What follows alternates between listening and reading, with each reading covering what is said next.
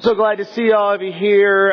It's good to be together when it is freezing outside. It's been freezing for like the last couple of weeks. And so when we get a chance to come together, we don't have a fireplace, but I'll try to light it up as much as I can today, I guess.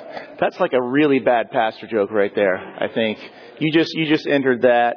Glad to be here. Glad to have you here. Listen, if this is your first time here, maybe your first time back in a while, or maybe this is kind of new to you, just letting you know what we do here is simply try to help you take whatever your next steps are in your personal spiritual journey. And really the goal of my talks, the goal of everything we do when it comes to, Sunday night with the youth group, when it comes to the midweek meetings, when it comes to small groups, it's just simply to try to influence everyone as best as we can to follow Jesus. And that's really what our goal here is as a church. So, today I realized I have my opening kind of illustration, my opening intro, and I realized that I date myself with this, which is really kind of funny because it shouldn't, but it totally does.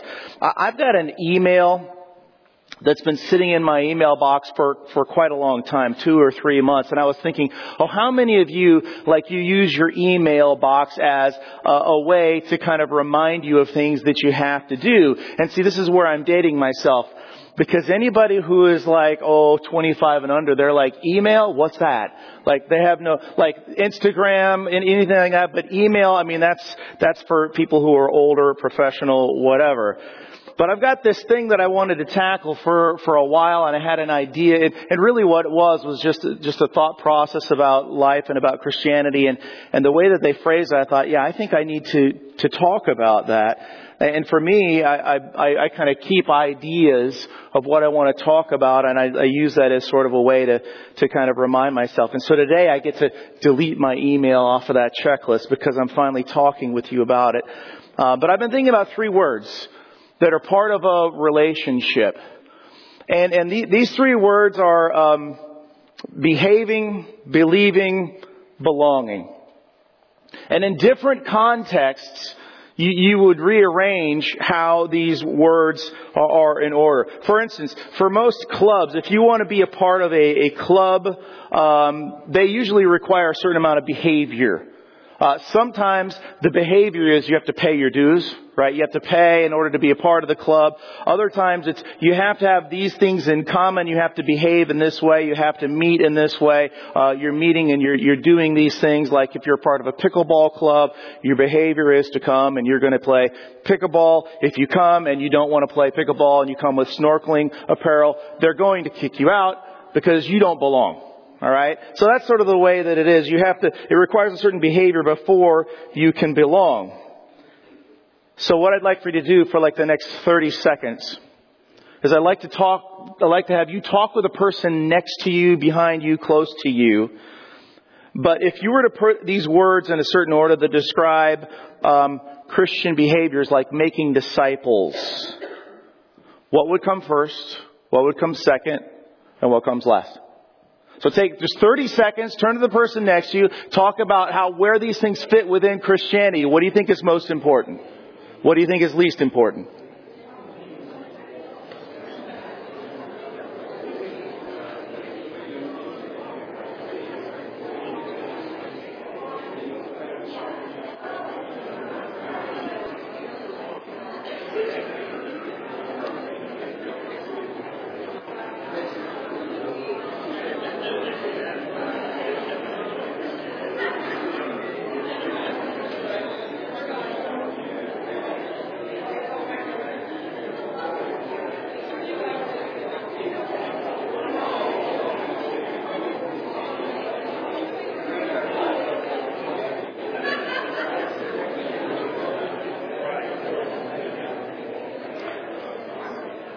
All right. So did you get a little dialogue there, a little conversation? You weren't sure which one was supposed to come first, because some of these things, each one of these words describes a part of Christianity, and you can see how in certain contexts, one word would be top, and then the next one you would see how it would be arranged. But here's the thing: if you get them out of order, you actually move from what the gospel is, from what Christianity is, and you move into what a religious system or a religious practice might look like. And see, how you order these words is the difference between religion and the gospel. And with religion, I'm not trying to say that this is a bad thing, but religion is more about how mankind tries to get close to God. Where the gospel is how God has successfully reached out to people through Jesus Christ. It's a totally different understanding. And yes, Christianity is categorized as a religion. But here's the thing. Whenever you push for behavior before belief and before belonging, you're pushing a religious system. Whenever you push for behavior first, you have to act this way before you can belong. You have to act this way in order to believe what we believe. And they're saying, if I behave in certain ways, that's when I'm going to experience God's blessing, and that's going to be part of my faith. But see, that's not the gospel. The gospel, the good news of Jesus Christ, it works inside out. It starts within us and then it moves through us. And it doesn't command, God doesn't command, behave first and then I'm going to accept you. That's not how it works. Now see, this is how religion works, but this isn't how the gospel works. In other words, as a church, we're not told, as certain as a person straightens out their act, that's when they can kind of come to church. That's when they can start coming to the service. That's when they can come and do certain things. This is not what Scripture says. As soon as they straighten out their act, they're going to be able to come, and then we can welcome them into Christianity. That's not the gospel. It actually works the opposite of that. Often we're told to bring people in to belong long before they ever believe. That they have to come and feel, to know that they are loved, that we care about them, and then at that point that they've heard what we believe, but they've heard what is true about Christianity before they ever believe. And we know this, that behavior is something that only really changes after a person becomes a believer in Christ.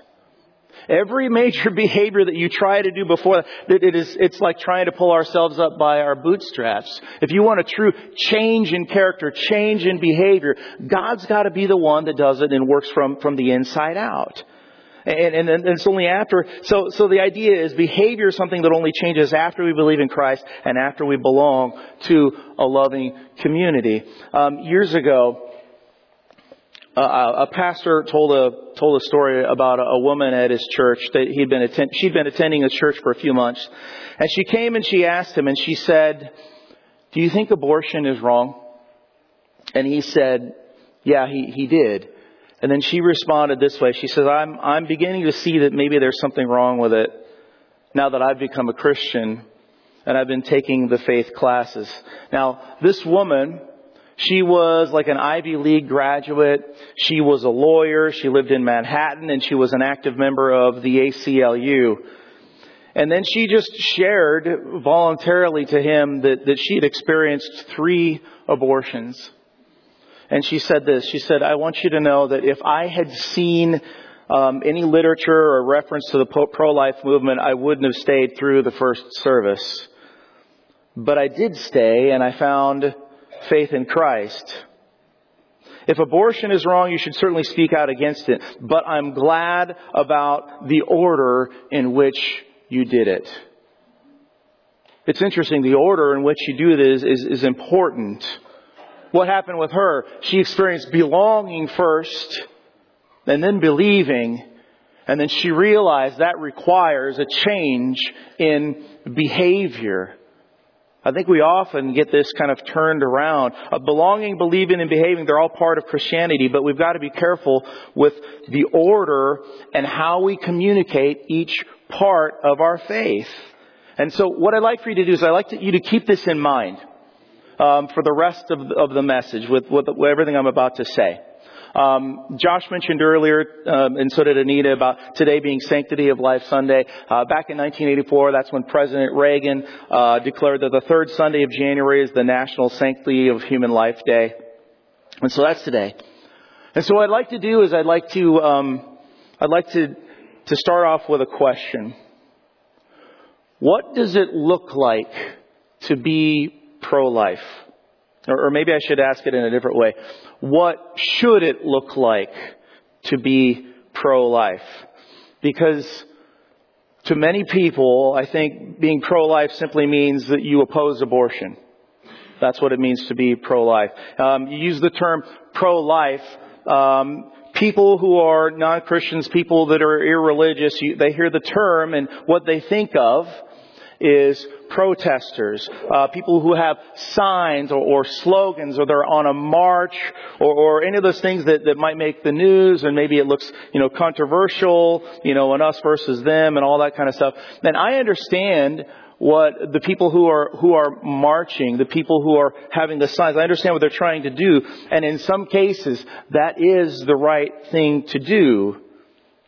But what many people who don't know Jesus, what they interpret that to be saying, and all they really hear is behave. Behave. That's what they're hearing at that time. And so what I'd like to do is kind of challenge this mindset, and I want to give us a new framework for what it looks like to be pro-life. So I want to talk about what it looks like to be pro-life, maybe what that means. I also want to talk about how it involves a selfless love, how James and Peter, how they interpreted being pro-life. And then thirdly, how the early church often lived it out. So the first thing I have to say is that I have to assume that not everyone in this room, or people who are watching online or listening online, that not everybody here is pro-life as we have kind of defined it. And actually, not everybody here may even be a Christian. So I want you to know that I understand that, and I want to make sure that you understand I'm speaking to a group of people who are followers of Jesus Christ, but I want to include you, if you are not a part of that group, I want to include you into this dialogue here to kind of understand this.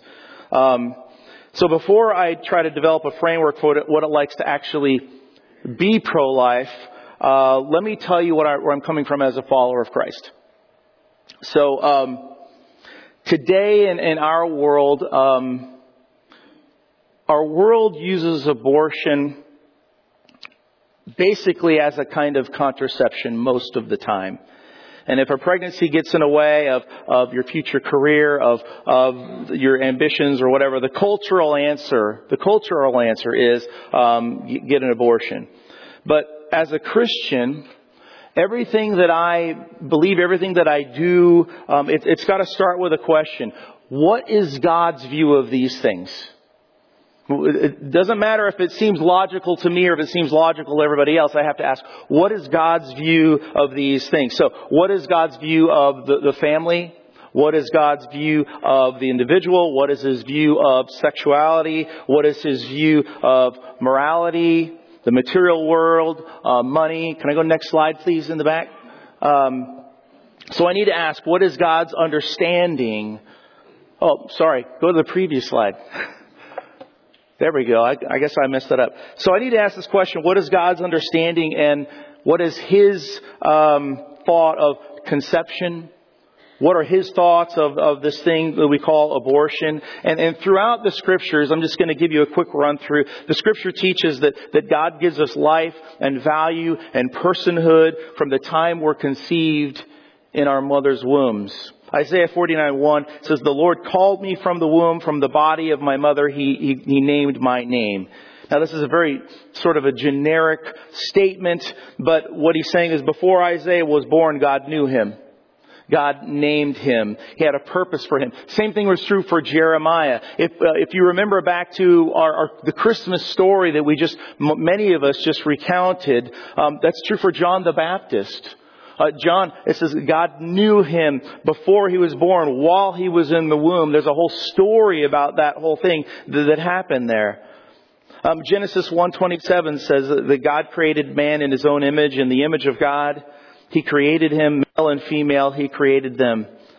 So here's the reason why I believe that human life is so valuable. It's because we are image bearers of God. That God is the one who created us. He created us in His image, and He talks about how important that is throughout Scripture. So, these are two of the basic foundation points that as a follower of Christ that I hold to. Over the years, there have been people who they hold to abortion, the pro-choice, and they've collected a number of arguments that to defend their position, why they feel like they should be able to do what they want to do. And so some of them are, women have a right to make their own decisions, or maybe poor women can't afford to raise the child, or perhaps a woman shouldn't be forced into bringing an unwanted child into the world, or a disabled child that's in the world, or every woman has a right to decide what's right and wrong for herself. And see, all of these arguments, they sound like, pretty solid arguments until you take that same logic and you apply it to a 2-year-old. And at that point, once you start applying it to somebody who's a 2-year-old, will say, well, no, that doesn't work. You can't say every woman has a right to decide what is right and wrong for herself, talking about in the womb. Well, for a 2-year-old, she doesn't have the right to do that, because if she puts a 2-year-old to death, that would be wrong. And so we understand these things. And one of the more recent arguments come from people who have realized that they've kind of lost the argument on a logical and scientific level, because virtually no professional bioethicist denies that life begins at conception now. We see this scientifically. It's been very clear. And so they've switched tactics to an argument based on personhood theory. So basically the idea is an unborn baby isn't really a person yet. And only persons have value.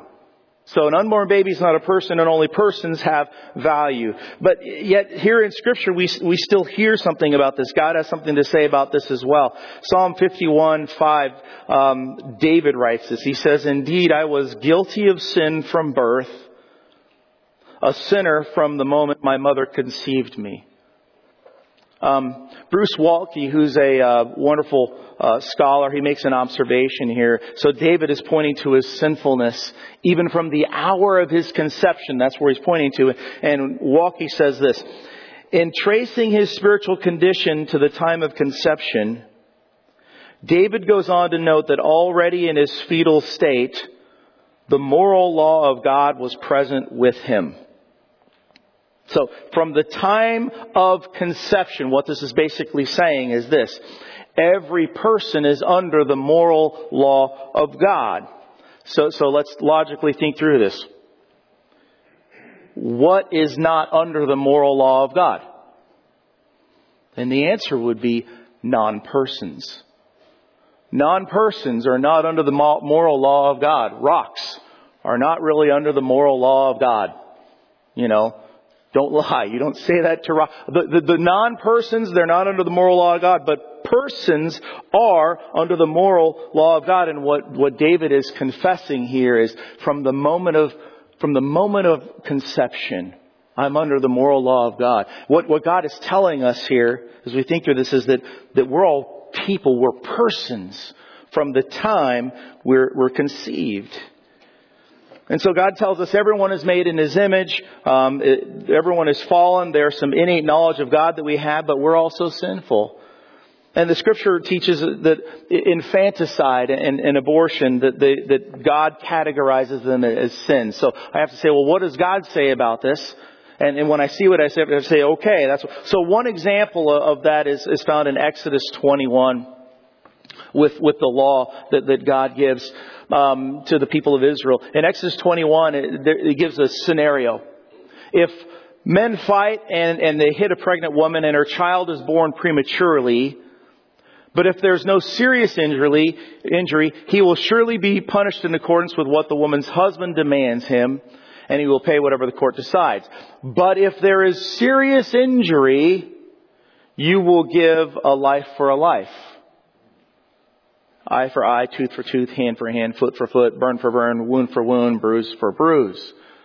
In other words, if the baby dies, that person has the death penalty as well. This is how God equates it. So All of this to say, this is where I come from as a Christian. God's got to inform my reality or my morality. And why I think this is a very short summary. It's very short. A summary of I think this position is true. I believe it. But it's not enough. This is not what it looks like to be pro-life. And if you thought that this is what it looks like, let me just tell you, it's just not enough. And if this is what you've heard, that this is what Christians always say, and that's what pro-life is, let me just say that's not what it looks like to be pro-life. And we've got to move from just arguments and all this to action, to how we live. We've got to move from truth to love, how we actually love people. There is a difference between holding to a pro-life position and living it out in everyday life. So the pro-life position says the child's life should not be sacrificed through abortion. But see, the person who lives out the gospel, they believe that the child's life is worth sacrificing for. There's a big difference with that. There's a big difference. James writes in his letter to us, he defines pro-life not just as being there to protect and to care for the unborn, but it's being there to care for them after birth as well. Listen to what he says. Pure and undefiled religion before God the Father is this: to care for orphans and widows in their misfortune, and to keep oneself unstained by the world. So pure religion, when you think of religion, some people think of religion, and that's because that's people who go to church. That's people who practice certain, ordinances or creeds or whatever, or, just attending a religious practice. So pure religion is not that. Pure religion, according to James, consists of demonstrations of supernatural and selfless love. That's when he says caring for people. The orphan and the widow, they're a category of people. They have nothing to offer you in return. In the day when James wrote this, orphans, they had nothing. Widows, that meant they had nobody to take care of them. And so they have nothing to offer you in return. So when you care for them, what are you getting in return? And the answer is, well, nothing. You don't do it so you can get a return. There's got to be a different reason. You don't get a return on your investment. You're not going to get a return on your time. You're not going to get a return on your energy and your love and your tears and your finances. And yet James says this is what it really looks like. And see, here's the problem. We live in a world of somewhere around 153 million orphans. What do we do about that? I've been so encouraged that there are people in our church and in our community, and they have been on the front lines for years in this respect. And I would say that they're an example of what it means to be pro-life every day.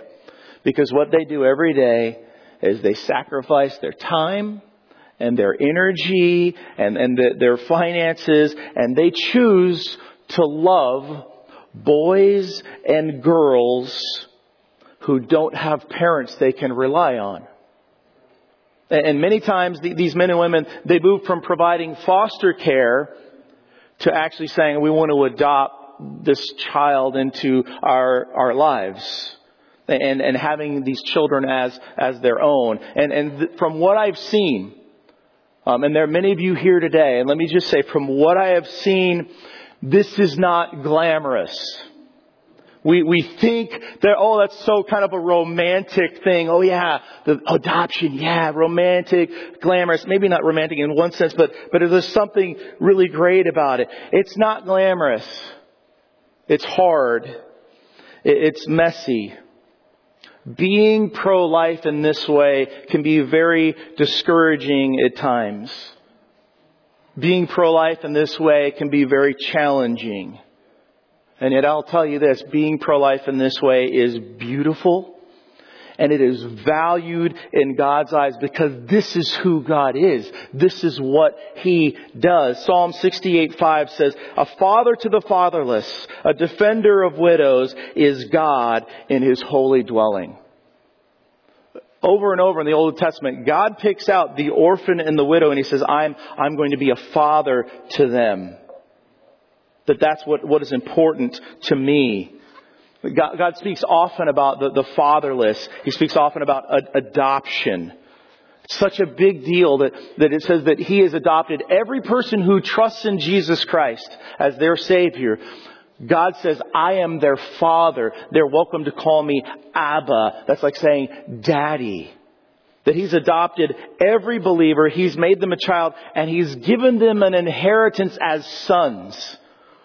If you're a follower of Christ, whether you are male or female, He calls you sons with a link to the inheritance of sons. And it has nothing to do with like this whole gender thing that people point out today. What it has to do with this idea that back then daughters didn't gain an inheritance. And what He's cluing you into is that you have a right to His inheritance that He gives when you're adopted. And this is what it means. Now, I don't know if you know this, but did you know that we're meant to replicate this? We're meant to replicate this, being a father to the fatherless, a defender of widows. We're supposed to do this. See, James says that is pure and undefiled religion. James speaks of it. And in James 1:27, he gives us two descriptors. Next slide, please. Two descriptors of our morality, of what we've got to look like. The first one is sacrificial love and care. And then the second one is being unstained. That's part of what it means to be pro-life here. Okay, two descriptors. Sacrificial love, which is care, and then being unstained. And this is where Christian behavior really matters. We have to live differently than the world around us does. And there are two areas I think that we need to give attention to. One, I would say, is the idea of being unstained. And that's James and others talk about not being hypocritical and not letting hypocrisy into our lives, removing hypocrisy from our lives, and then also being willing to show sacrificial love. Not just love. Sacrificial love means that you're not going to get something, you're not doing this to get something out of it. It's not about a feel-good thing. And I think that Christians have publicly and politically, they've been vocal about calling out and saying, labeling abortion as murder. But I think what our world needs to see alongside this is a working out of the gospel in our personal lives. The more that you understand what God has done for you in Jesus Christ, if you're a Christian, the more it's going to move you to act in very profound ways. Peter wrote this in his first letter. He said, Beloved, I urge you as a sojourner or as sojourners and exiles or as aliens and strangers. Next slide, please. As aliens and strangers, as sojourners and exiles, to abstain from the passions of the flesh, which wage war against your soul. Keep your conduct among the Gentiles honorable, so that when they speak against you as evildoers, they may see your good deeds and glorify God on the day of visitation. So Christians are called sojourners and exiles. Aliens and strangers, some translations use. I like those two words. We're called aliens and strangers. We're supposed to look. We're supposed to act differently from the world around us. We're supposed to have honorable conduct. That's what is typical of us as aliens and strangers. And James and Peter, both of them tell us we've got to remove hypocrisy. If you want to see God do a work in our church, do a work in our community, you've got to remove hypocrisy. And the church is meant to be pure. It's meant to be unstained. It's meant to be undefiled. It's meant to be honorable. And here's the thing. We can't restore a truth to our culture unless it comes through our church first. we are not going to be able to restore any kind of truth to our culture around us unless it comes through us and is in the midst of us as believers first. But see, whenever the church gets it, whenever we get it, we pick up the gospel, we live by it, we become aliens and foreigners to those around us, and God enables us to make an impact for Him in ways that we would never imagine. And it really is ways that we would never imagine, because sometimes it involves hard times. It involves hardships. And yet God uses those hardships to change other people's lives. One of the things that we know about the early church is this, that they lived what they believed. And in doing so, the church, they were very countercultural at the time. They didn't go to the gladiatorial feasts, to the celebrations. They didn't want to go see the bloodthirsty sports, hurting and killing people. They didn't go to those things. And so because of that, they were labeled as antisocial. They didn't serve in the military, because serving in the military on Caesar's conquest, that involved forced idolatry. You were forced to basically worship Caesar, and they could not do that. The early church, they honored women and empowered them to be involved in things that was very different than the rest of society. They did not allow women to do certain, and they dishonored women. The early church was against sex outside of marriage. They were against same-sex practices. They were radically for helping the poor, helping the hurting. They gave to the poor in ways that no one in society, the Romans or the Greeks, ever did. They mixed races and classes together in their gatherings. It was considered scandalous to everybody around that you would have races and classes, men and women, that would come together in their gatherings, and everybody, they called each other brother and sister, like equals. And that was scandalous at that time. They believed that only Christ is the way of salvation. The Greeks, they were polytheists. They had idols that they could buy and they could worship. Everybody worshipped their own idols, their own gods. You could move to a different place and buy a new god and change gods and say, this is the one I'm worshiping now because it seems to have sway over this realm. But Christians believed that only Jesus was the way to salvation. They were against abortion. They were against infanticide. They rescued children. And that day it was considered perfectly legit that if you didn't want your child, let's say you were hoping for a son and you were given a daughter, we have actual written letters where the husband is away on a military campaign and he writes home to his wife and he says, if it's a girl, let it out to be exposed and to die. That was the instructions that he gave his wife as she was pregnant. They took care of the orphans and the widows. The orphans had no one to care for them, and they would find them. They would care for them. We read in Acts chapter 7 that they actually took care of widows, that widows really needed help, and they did it. They organized. They were aliens. Yet they were honorable. They were different. They were pure. They had integrity in living out what they believed. And it changed the world. So let's bring it back to today's church. Today's church doesn't often look like that, does it? In many ways, we've compromised when it comes to purity. Stained is what James says. See, it's not just the giving and the helping, but how also are you living in your own walk? We've become stained in many ways. Compromised when it comes to purity.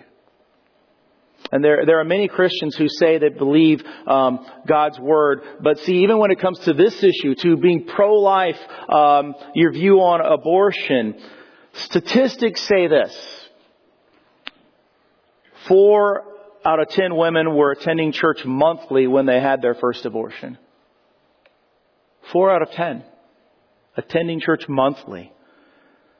You know, I think about the non-Christian who's sexually active, doesn't believe in God, believes, my body's my own, all the stuff that is taught by culture, and they get abortion. It's often to avoid a responsibility of having a child. Inconvenient, whatever. There's probably just a lot of different reasons. I don't want to just label it one way. But I would say this for the Christian who gets an abortion, there's an additional element. It's kind of like David and Bathsheba. If you read that story, see there's this giant cover-up. There's a cover-up. It's about covering and hiding their sin. I still remember a story that just is lodged in my mind that Becky Pippert told, that a woman came up to her and was talking and just had a problem with guilt in her life. And she said, I've been a believer. She was a Christian leader in an organization, and her and her fiance were involved in the church and everything. And 4 months before they were ready to get married, she got pregnant. And because they saw what that would do and how they would have to come out, they decided that she would get an abortion. And all she could ever think when she was walking down the aisle, what did I do? I'm a murderer. I'm a murderer. What did I do? And Becky Pippert, she takes her back to the gospel of Jesus Christ, which is so wonderful, and just says, listen, you are a murderer. You were carrying the nails in your pocket. Martin Luther says that every one of us carried the nails in our pocket that crucified Jesus Christ. And that Jesus Christ knew everything that you were going to do. And your sins were forgiven on that cross, on that day when He died for your sins. But I think about how church world, non-church world, statistically, it's very similar. And see, hypocrisy is when you wear a mask to kind of cover up. You're covering up. You're wearing a costume. Often it is when you're covering up sin, but sometimes it's covering up who you are. You don't want people to see who you are, or you want to please people. So you wear a mask in order to please certain people. And see, here's the thing. You can't be a light to people around you who are far from God when you're, as James called it, you're being stained by the world. Because he doesn't mean stained glass being a light. No, it means a stain is a problem. And so here's the thing. Having a pro-life position is one thing. But see, believers in Christ, they're called to cast off hypocrisy. They're called to live in a way that is different from this world, as well as showing a care, showing a sacrificial love to those people around us. But see, how do we do this? And let me just be very, very truthful to you, to be honest. It's impossible. It's just impossible in our own strength. You cannot do it in your own strength. But here's the thing. If you're a follower of Christ, our belonging to Christ and our belief in the gospel is what shapes our behavior. Our belonging to Christ, our belief in the gospel, that's what shapes our behavior. If you're thinking about how I have to just behave, listen, you've got to go back to who you belong to, that you have been adopted. You have to go back to your faith in the gospel about what does it teach us. A few years ago, I read something that kind of amazed me when it comes to adoption. Thinking about, it says in Scripture that every follower of Jesus has been adopted and they have a heavenly Father. I read something when it comes to adoption that certain states have adoption laws and protections, especially for kids who've been adopted and their adopted parents dies. So when a parent writes a will, they can write their biological child out of the will. You write a will and you put, your son or your daughter or whoever in the will. But later, people have done this before. I'm mad at them, and so I'm writing them out of the will or whatever, for whatever reason. But here's the interesting thing. If it's an adopted child, they can't do that. They can't write the adopted child out of the will. The state gives more protection and security to the adopted child. And I thought, what a great picture of what it means to be adopted by our Heavenly Father because of our faith in Christ. It just amazes me. I don't say it often enough, probably to myself and others, but actually that Jesus would call us brothers. How? That just blows me away. We use the idea, oh yeah, my Heavenly Father, so often. Really? Do you think about it? Do you really understand what that means? And so to think of this idea of adoption, it's just this thing here, it's just a beautiful picture of the security of a believer in Jesus Christ. Everyone who is a follower of Christ can in some way understand what it means to be a child in need of adoption. Because before, when we're going and running around in this world, we're basically living as orphans. Or, at best, you can say, I was of my father, the devil. That's what we could say. And yet God our Father has taken us, He has brought us in, He has adopted us, not based on our behavior. And yet, when He changes us, when He gives us His Holy Spirit, He says, but your behavior will change. You will need to change in how you live because you need to be a light to take my light to the rest of the world. You know, I think about it. If somebody at your school or your work or your neighborhood was to look at you and see that you're a Christian and ask you the question, I'm still waiting for somebody to ask me this question because I think it's such a snappy answer. How is it that you're a Christian, Kyle? And my best answer would be to say, well, I'm adopted. That's the only way.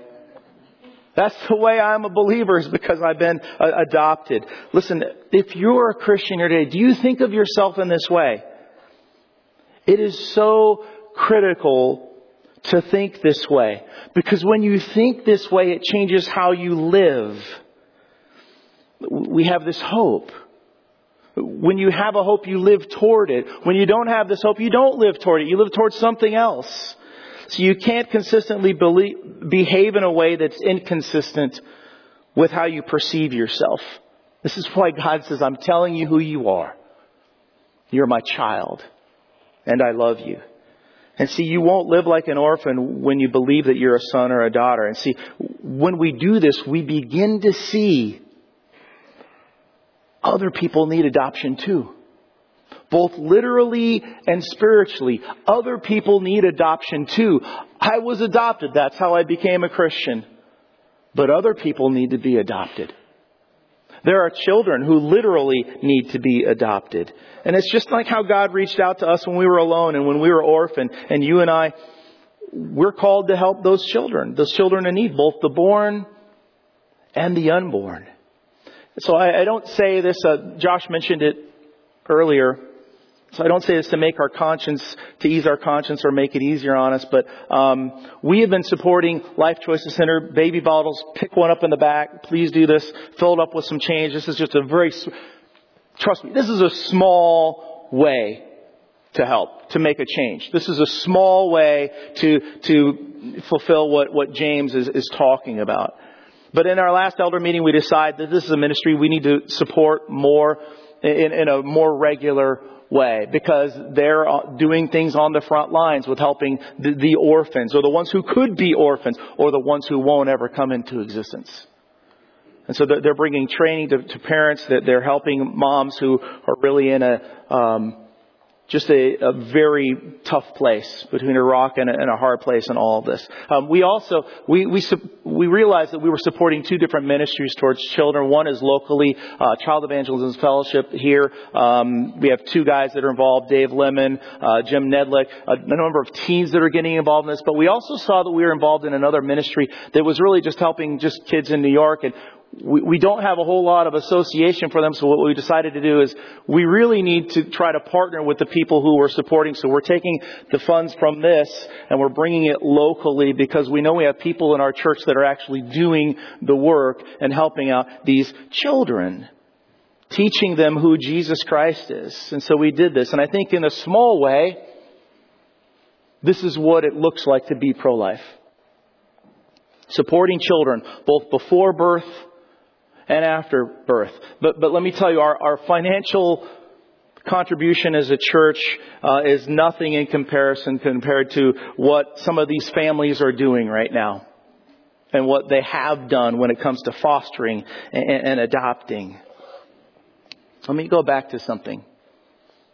Our belonging to Christ and our belief in the gospel, that is what shapes our behavior. Why do we do these things? Why do we behave these ways? It's because of who God has made us. So I mentioned in the very beginning that what we're about here is trying to help you take your next step in your spiritual journey.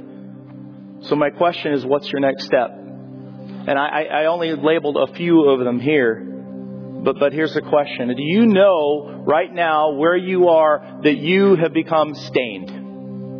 James says, I want you to become unstained by this world. And you look back and you say, yeah, there's a part of me. I'm stained. I've been hiding under a mask of hypocrisy. Let me just tell you, do you know the solution for any hypocrisy? For any sin, for any stain that you feel like you have? Do you know what the solution is? You confess it to God. If we confess our sins, He is faithful and just to forgive us our sins and to cleanse us from all unrighteousness.